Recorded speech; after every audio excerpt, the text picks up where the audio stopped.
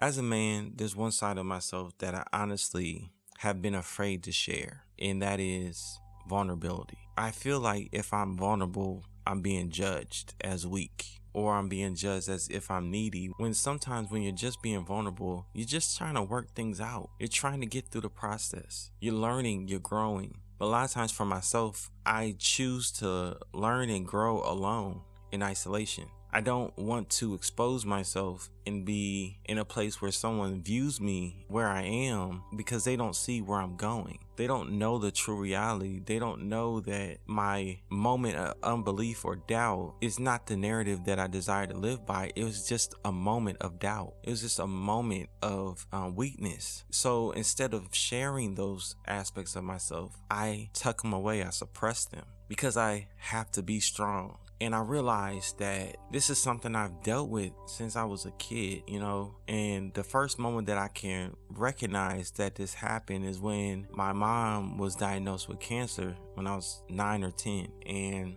I remember my dad telling me, my brother, and my sister before we went into the room to go see her. She had just found out she had cancer, and he was like, "Don't cry." And before then, at that time, I was the crybaby of the family. I was the baby of the family. And he was like, "Don't cry. Don't nobody cry. Be strong for your mother." So, of course, when I go into the room, my sister and my brother start crying. And I'm just looking at them like they crazy. Like, why are they crying? And I tucked away my emotion and my feeling because I wanted to be strong for my mom. I wanted her to see that I was going to be okay and that I just wanted her to be okay. And then 2 years later, when I was 12, my mom passed away. And I remember the same feeling came about me. Like, I didn't want to cry.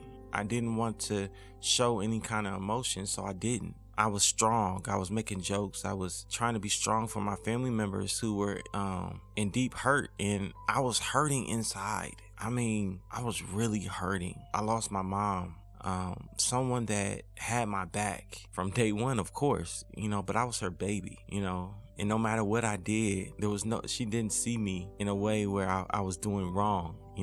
I was wild. I was the wild kid, and she just loved me. She was everything to me. But I didn't show any emotion because I had to be strong. I held that all in. And even to this day, even though I grew past that, and when I turned about 17, 19 years old, I finally cried over my mom. I finally was able to release that emotion, and it felt good because I was able to be vulnerable. Even in the midst of being vulnerable, I was still alone. I didn't share that initial moment with anybody. The only people that have truly seen that kind of emotion from me is my wife, and maybe my kids occasionally, but for the most part, nobody sees me be vulnerable. They only know me in my strength. And I'm realizing that to be strong is to be vulnerable, and that suppressing and holding back how you feel emotionally is something that causes you to become more weak when it comes to dealing with things. The idea that you need to hide your vulnerability, it causes you to lose sight of your healing.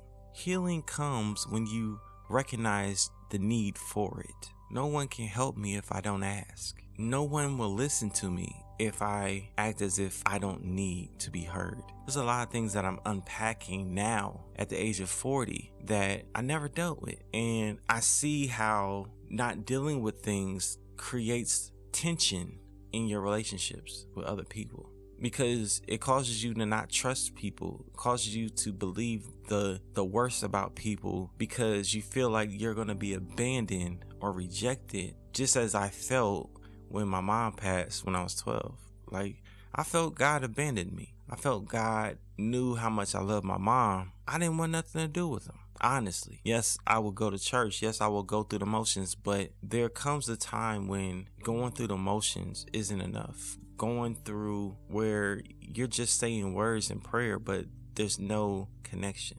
The thing that I love that has happened for me is that God didn't leave me where I was. He met me where I was. He intervened, and he has showed me that where I'm weak, he is strong.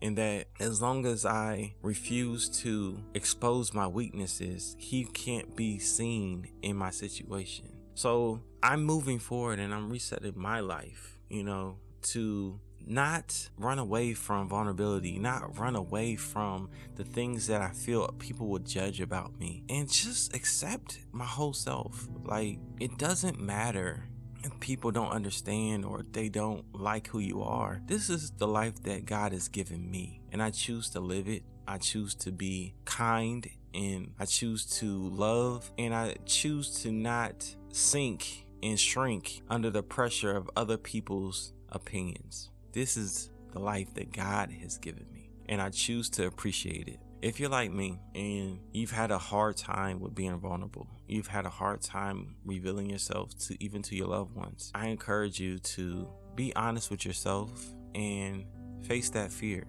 It's okay if you cry. I realize that now. It's okay if I cry. It's okay if I'm a little worried or if I felt a little afraid. It's okay to acknowledge that, but don't live in it. Confessing your heart leads you to the place of salvation. It leads you to the place of clarity and vision. And that's the whole point of being vulnerable. Yes, I'm vulnerable, but that does not mean that I'm alone. My vulnerability actually, it invites the presence of love into my life. So understand that in this life, no matter how hard it may seem in this present time, you are not alone. Open your mouth, reveal your heart, speak your truth, and just let it all out. Be vulnerable, because there's nothing wrong with it.